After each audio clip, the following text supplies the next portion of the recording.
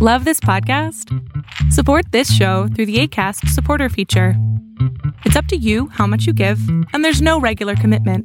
Just click the link in the show description to support now.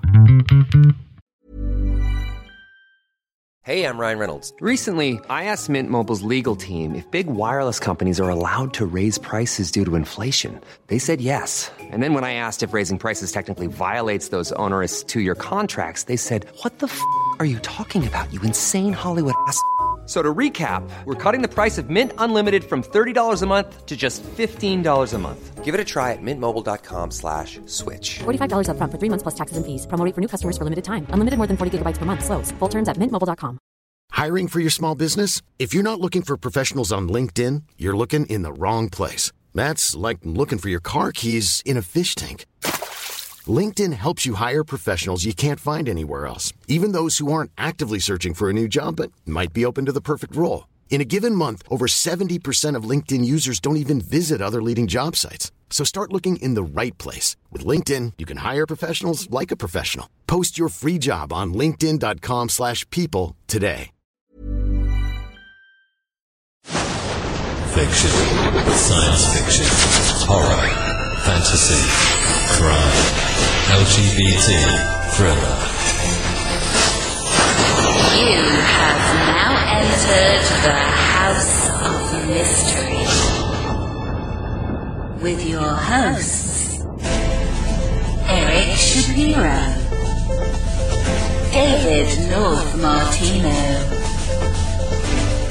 John Copenhaver, and Al Warren. Heard on KCBQ 106.5 FM Los Angeles, 102.3 FM Riverside, and 105.0 AM Palm Springs. Welcome back into the House of Mystery. I'm Al Warren. We got Mr. Joe Goldberg. Sunshine. Mr. Call me Sunshine. Mr. Joe Goldberg. And I'm saying that not just because I'm a sunny personality, as you know. Yeah. But I just looked out the window. The sun is shining in the greater Chicagoland area. We'll get used to it. It's the last time. It's the first time in probably a week, if not more. Hold on to it. It's on its way out.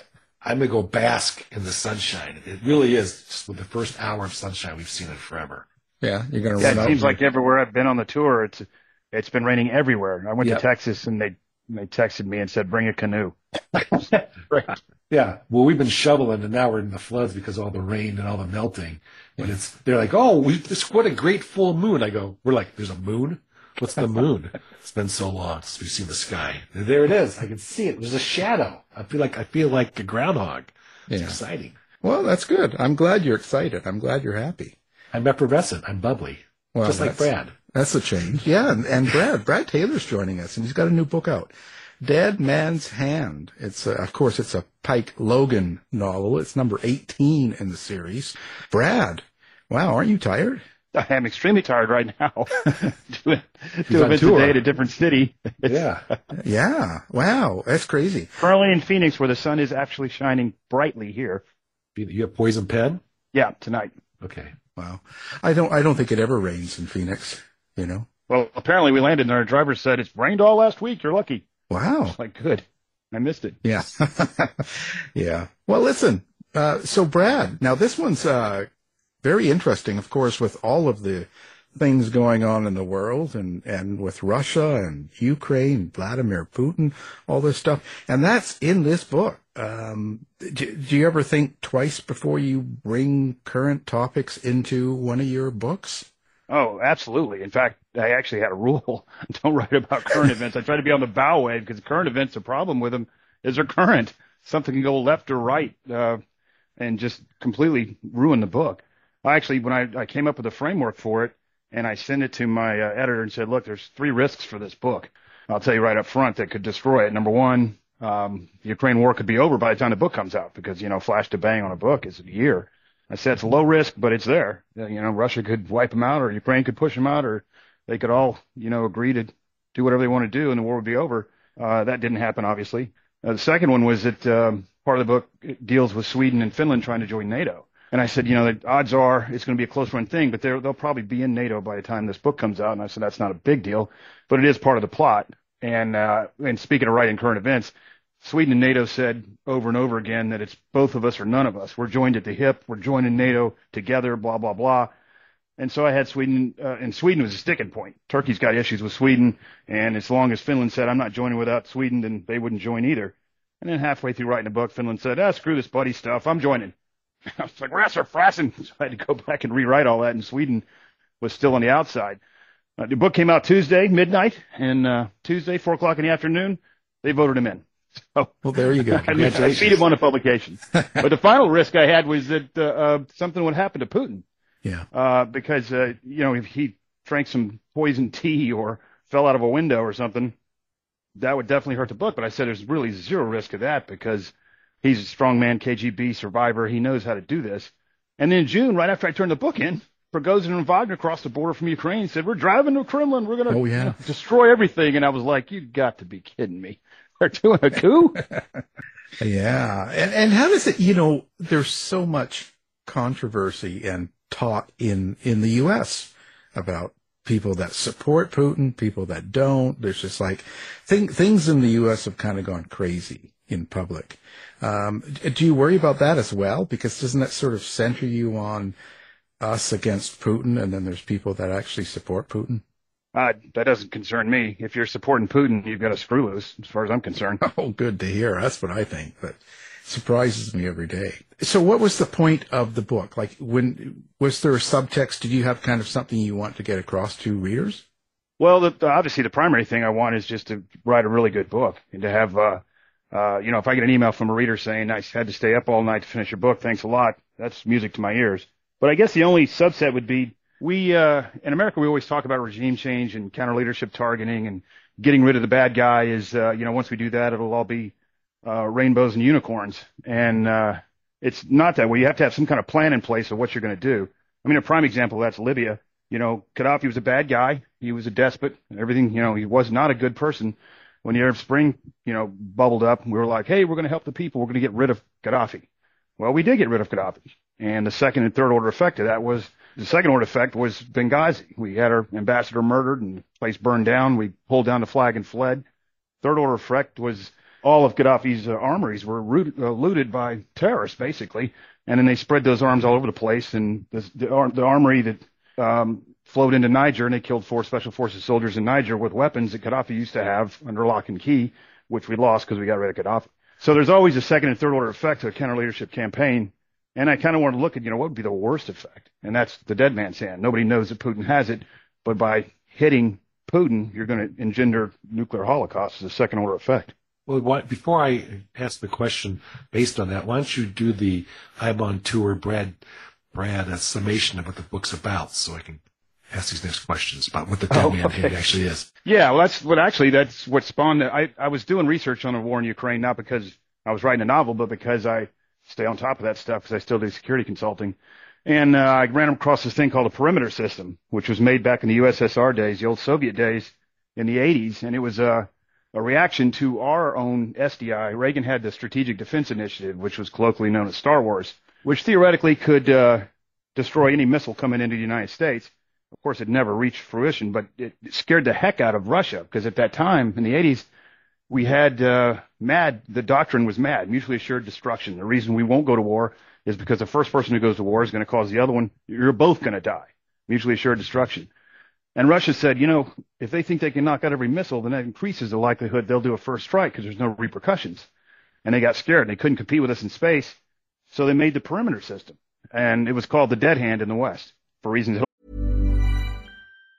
If you thought the only way to get a more defined jawline with natural-looking results was through surgery, think again. Juvederm Volux XC is a non-surgical injectable gel filler that improves moderate to severe loss of jawline definition and can help you achieve natural-looking results with little downtime. Even better, this improved definition lasts up to 1 year with optimal treatment. No maintenance required. Improve jawline definition for a smooth, sculpted look with Juvederm Volux XC. For important safety information and to find a licensed specialist, visit Juvederm.com. That's JUVEDERM.com. Not for people with severe allergic reactions, allergies to lidocaine, or the proteins used in Juvederm. Common side effects include injection site redness, swelling, pain, tenderness, firmness, lumps, bumps, bruising, discoloration, or itching. There's a risk of unintentional injection into a blood vessel, which can cause vision abnormalities, blindness, stroke, temporary scabs, or scarring. Talk to a licensed specialist to find out if it's right for you. Hey there, it's Michelle Norris. I'm host of a podcast called Your Mama's Kitchen. When I travel, I'm usually looking for a way to find a taste of home when I'm not at home. And one of the things I love to do when I am at home is entertain. And Airbnb allows me to do that. When I was in California recently, I rented a house that had a great kitchen. And when we were sitting around the table, we're all thinking, we're in someone else's house. Someone could be in all of our homes as well. If you have a home, but you're not always at home, you have an Airbnb. Your home might be worth more than you think. Find out how much at airbnb.com/host. There's never been a faster or easier way to start your weight loss journey than with PlushCare.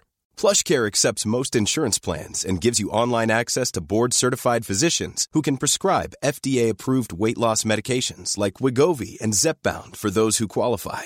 Take charge of your health and speak with a board-certified physician about a weight loss plan that's right for you. Get started today at plushcare.com/weight loss. That's plushcare.com/weight loss. plushcare.com/weight loss. Everyone knows therapy is great for solving problems, but getting therapy has its own problems too, like finding the right therapist, fitting into their schedule, and of course, the cost. Well, BetterHelp can solve those problems. It's totally online and built around your schedule. It's surprisingly affordable, too. Connect with a credentialed therapist by phone, video, or online chat, all from the comfort of your home. Visit BetterHelp.com to learn more and save 10% on your first month. That's BetterHelp, H-E-L-P.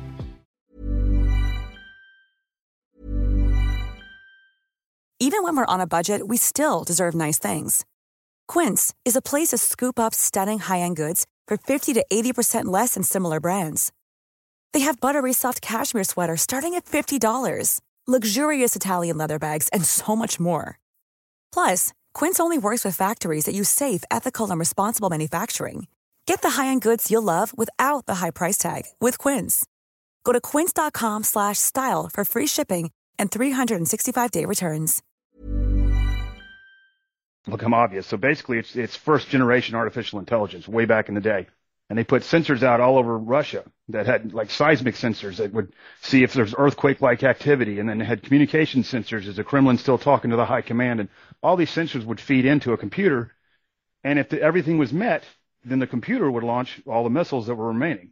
So the computer would assess, we've just had a first strike and we're launching the missiles. And that's why it was called the dead hand. There was nobody at the switch. And they were doing it just to say, you can hit us, but if you do, the missiles are still coming. There's nothing you can do about it. And I was amazed to learn that system still exists in Russia. Right now, they've got the perimeter system, and I'm like, how rickety is that thing? Does anybody check the batteries and all these sensors? And so for the book, that was enough for me to say there's a story there. And so for the book, I changed it. Putin changes it from the dead hand to the dead man's hand, where it's not a nuclear first strike that causes the missile to go off. It's something happening to him. And he's doing it for his own people to fight, to prevent his own people from trying to overthrow him or anything like that.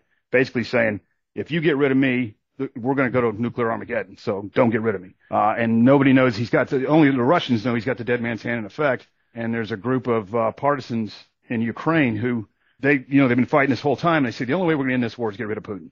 So Pike Logan, my main character, is now kind of in a dilemma. By helping them get rid of Putin, he is going to engender nuclear war. So now he's forced to say to himself, am I really going to have to protect Putin and attack my allies to prevent this nuclear holocaust? Because it's the second order effect of the counter leadership campaign. Well, you say Pike is in a quandary. Was that written in as you were creating this plot? Says I need to put Pike in the situation where he's got to make these kind of decisions? Well, yeah. I mean, I didn't set out to. I always try to do something like that because the world is not black and white. I mean, if you watch the news, every answer to everything is a bumper sticker. They launched a rocket at us and, they just hit Jordan with a rocket. We should nuke Tehran. I mean, there's not bumper sticker answers for this stuff.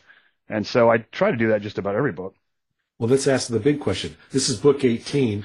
how did you scope out Pike as a character? I mean, a lot happened in the first book.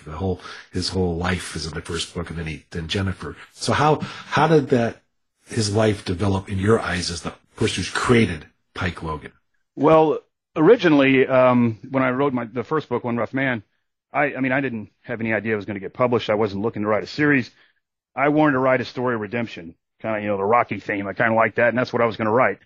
And I've had no instruction on how to write. So you do what everybody else does. I Googled, how do you write a book? And it was just a bucket list item thing I wanted to do. And that redemption theme is what I wanted to write about. And, everybody says, write what you know. I happen to be a special forces counterterrorism guy.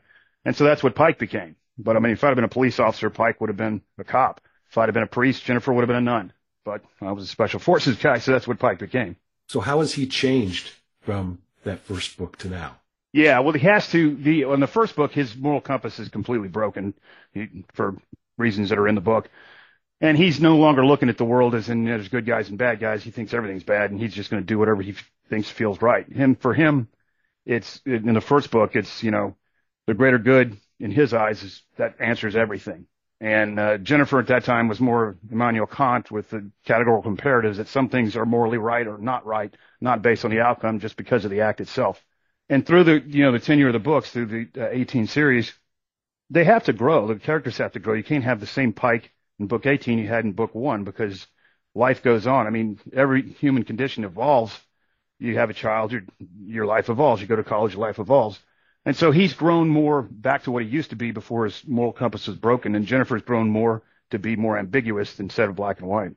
So do you have any future scoped out in your brain, or does it organically sit down to write book 19, which I'm assuming you've already started? Yeah, I have. It's this one's going to be about India. But okay.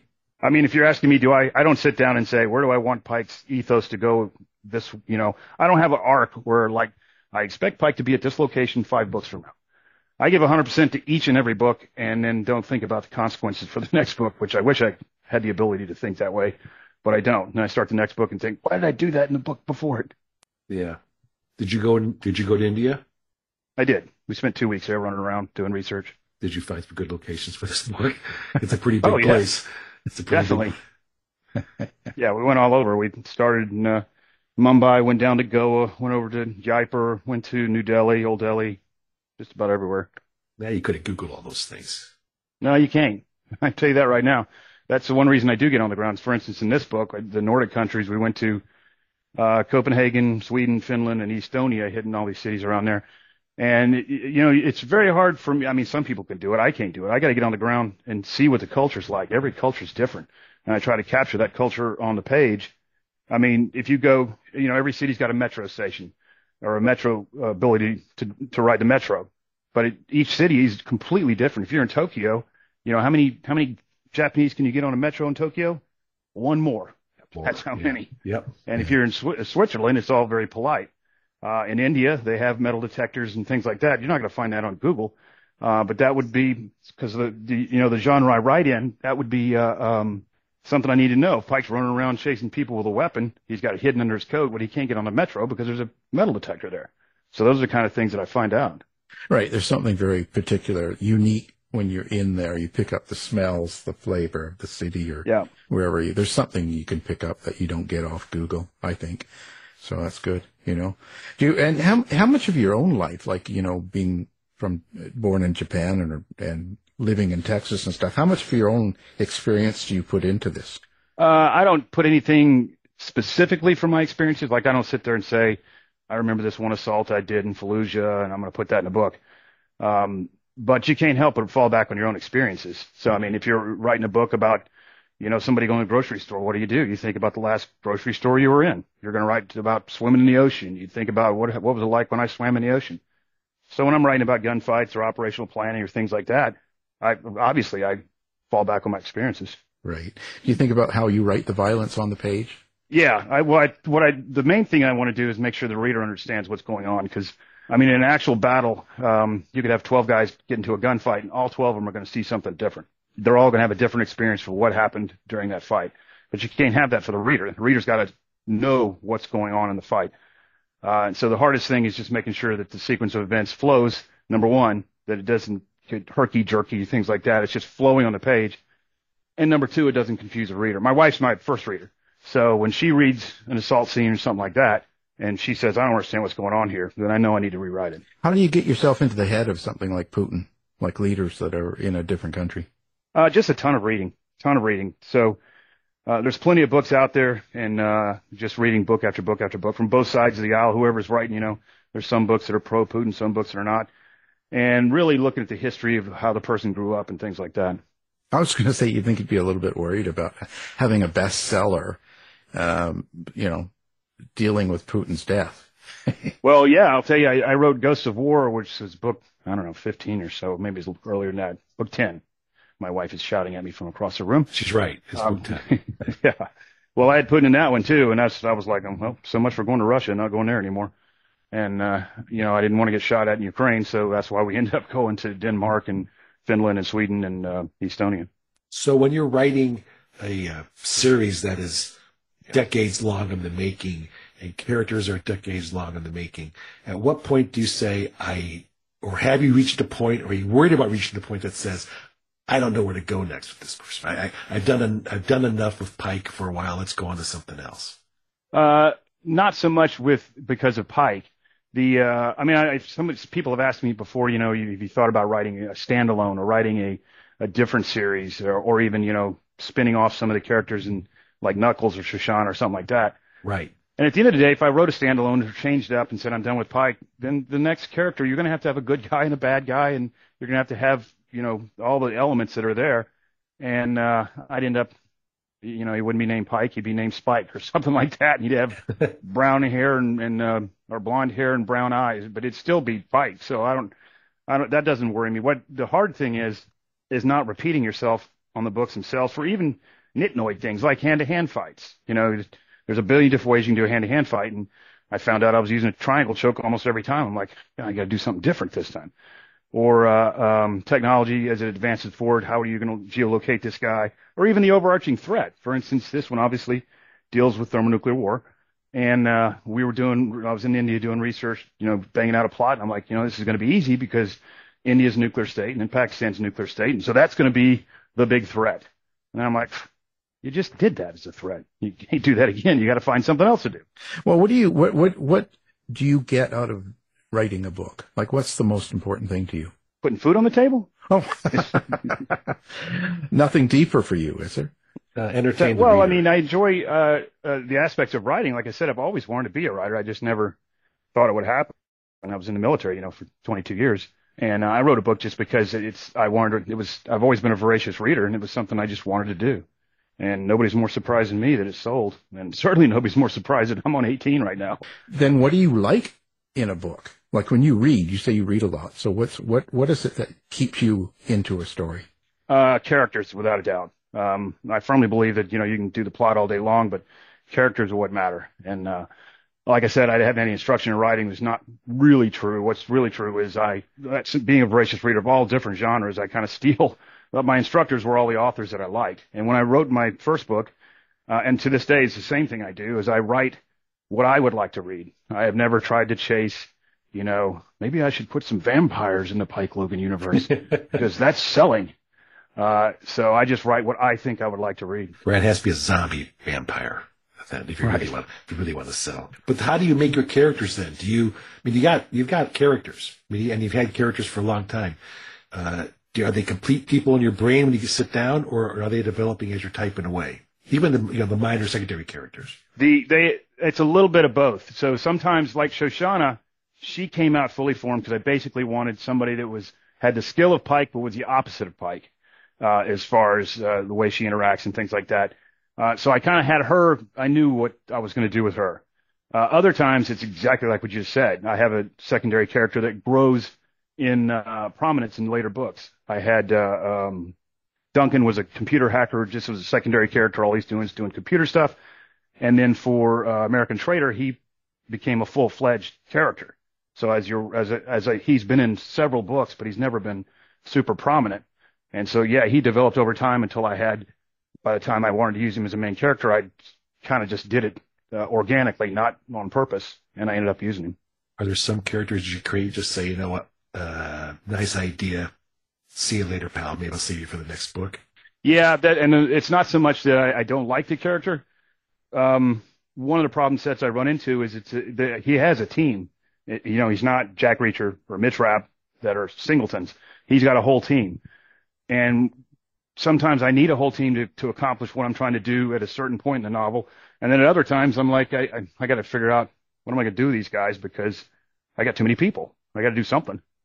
In fact, that happened in this book. I sent Veep home because I was like, I can't have him just sitting in a hotel room. Everybody's going to say, what's Veep doing? So I made a way for him to exit stage left so I'd have enough members of the team to accomplish a mission without overburdening the reader with trying to create something for Veep to do just so he could stay in the book. How do you keep track of all these people? Do you have a Bible or Excel spreadsheet? Or your wife is sitting in the corner saying, "No, you can't have him have blue eyes. You had brown eyes last time."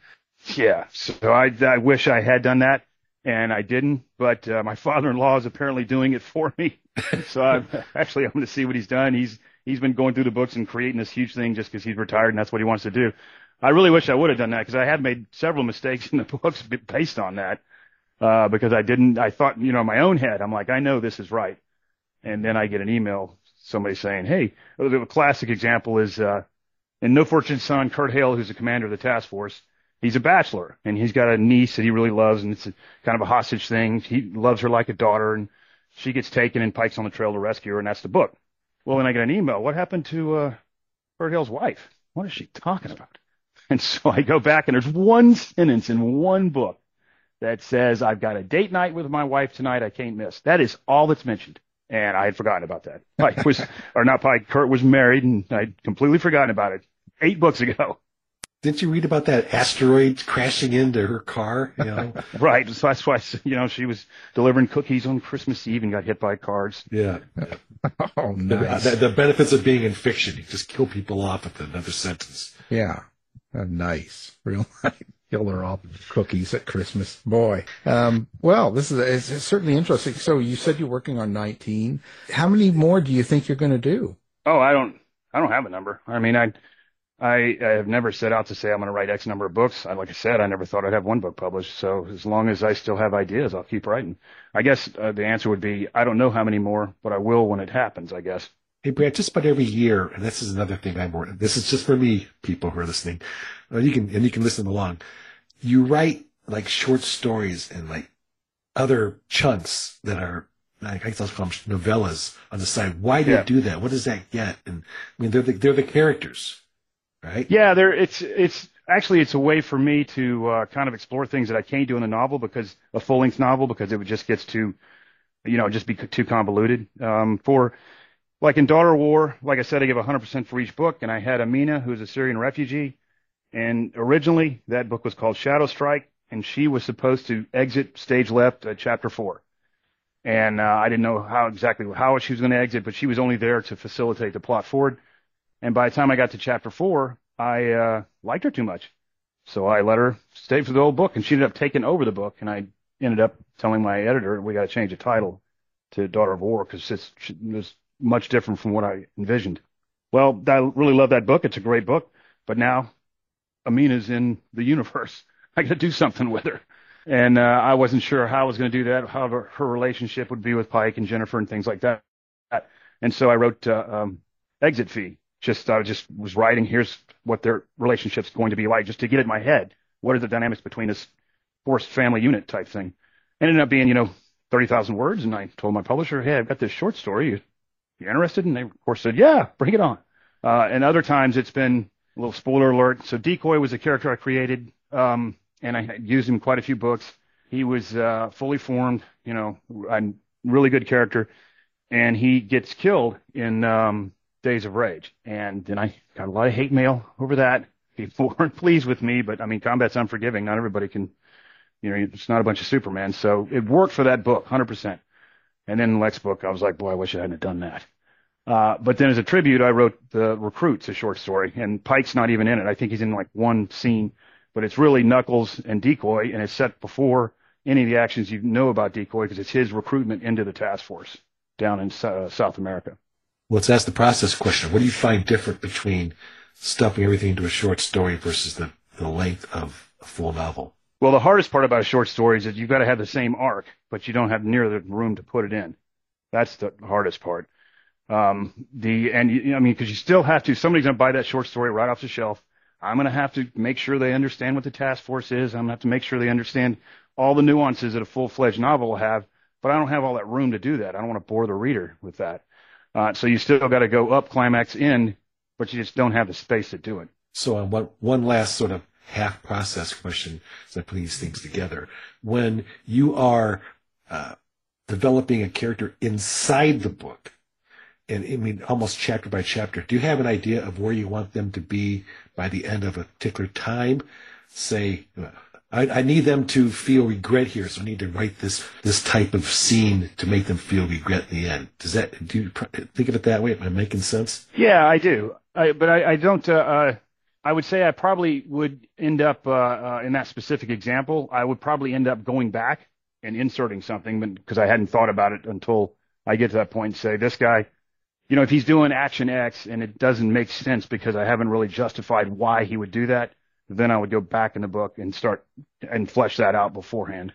Well, and your character, like Pike, how do you experience your characters? Do you hear a voice when you write them or see them? No. Okay. I've heard people say that. Yeah. My characters are speaking to me, and I'm like, you need to see a doctor. It doesn't happen for me. I have in my head what I'm going to do. Now, when I'm typing a certain character versus Pike versus Jennifer, you do have to do a mental flip.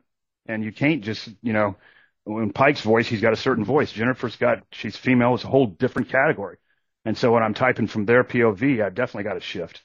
And sometimes the shifting happens over books. Like Lucas Kane was in the first book, and he escaped, not because I had any machinations about bringing him back, but I did. By book 3, he comes back as a bad guy. Well, I really had to flesh him out as to what his motivations were and things like that. Okay, so let me ask a question, and I think I know what the answer is because you're white, but you write a female character, I'll call person, over time. What process have you gone through to be able to write a character of a different gender? The first thing I did, I actually served with quite a number of very strong females in the military. And so the first thing I did was I would have them read it, say, how does this sound? And they were brutal. I mean, brutal. She's not a crybaby, give her a spine, that's blah, blah, blah. So I go back and rewrite it and give it to him and say, well, she's not a guy. She's not going to do that. And so I had, for the first 3, 4, maybe 5 books, I had some females, people I'd served with in the military that would read it and critique it. Naturally, they'd critique the entire book, but I would just say, I want you to tell me what you think of Jennifer. And instead I get back, Pike's shouldn't be doing this. I'm like, focus on Jennifer. So after that tutorial, after about book 4, book 5-ish, I think, I was kind of like, I can take off the water wings now, and I think I know what I need to do. Wow. It's interesting. Well, okay. Now let's talk about your social media, website, and how readers can find you. Yeah. So if they just remember Brad Taylor Books, that's basically it. So my website is bradtaylorbooks.com. My handle on Facebook is Brad Taylor Books. My handle on Instagram is Brad Taylor Books. My handle on Twitter or X or whatever it's called now is Brad Taylor Books. Well, hopefully you can find it now, Joe. I mean, yeah. But we'll put it up on the website so that you don't have to write that down. He has a problem writing. Well, I have excerpts of every single book on my website. So if they just want to get a flavor of how I write for any of the books, there's an excerpt up there. Fantastic. Of course, we're going to have everything up, and we appreciate you being here. The new book, Dead Man's Hand, and the author, Brad Taylor. Thank you. Thank you. Thank you for having me. Thanks, Brad. You've been listening to the House of Mystery radio show. To find out more about our guests, hosts, or shows, go to www.houseofmystery.com. Show's over for now. Was it as good for you as it was for me? Well, good night. This has been a production of Something Weird Media. I'll be back. You've been listening to the House of Mystery radio show. To find out more about our guests, hosts, or shows, go to www.houseofmystery.com. Show's over for now. Was it as good for you as it was for me? Well, good night. This has been a production of Something Weird Media. I'll be back.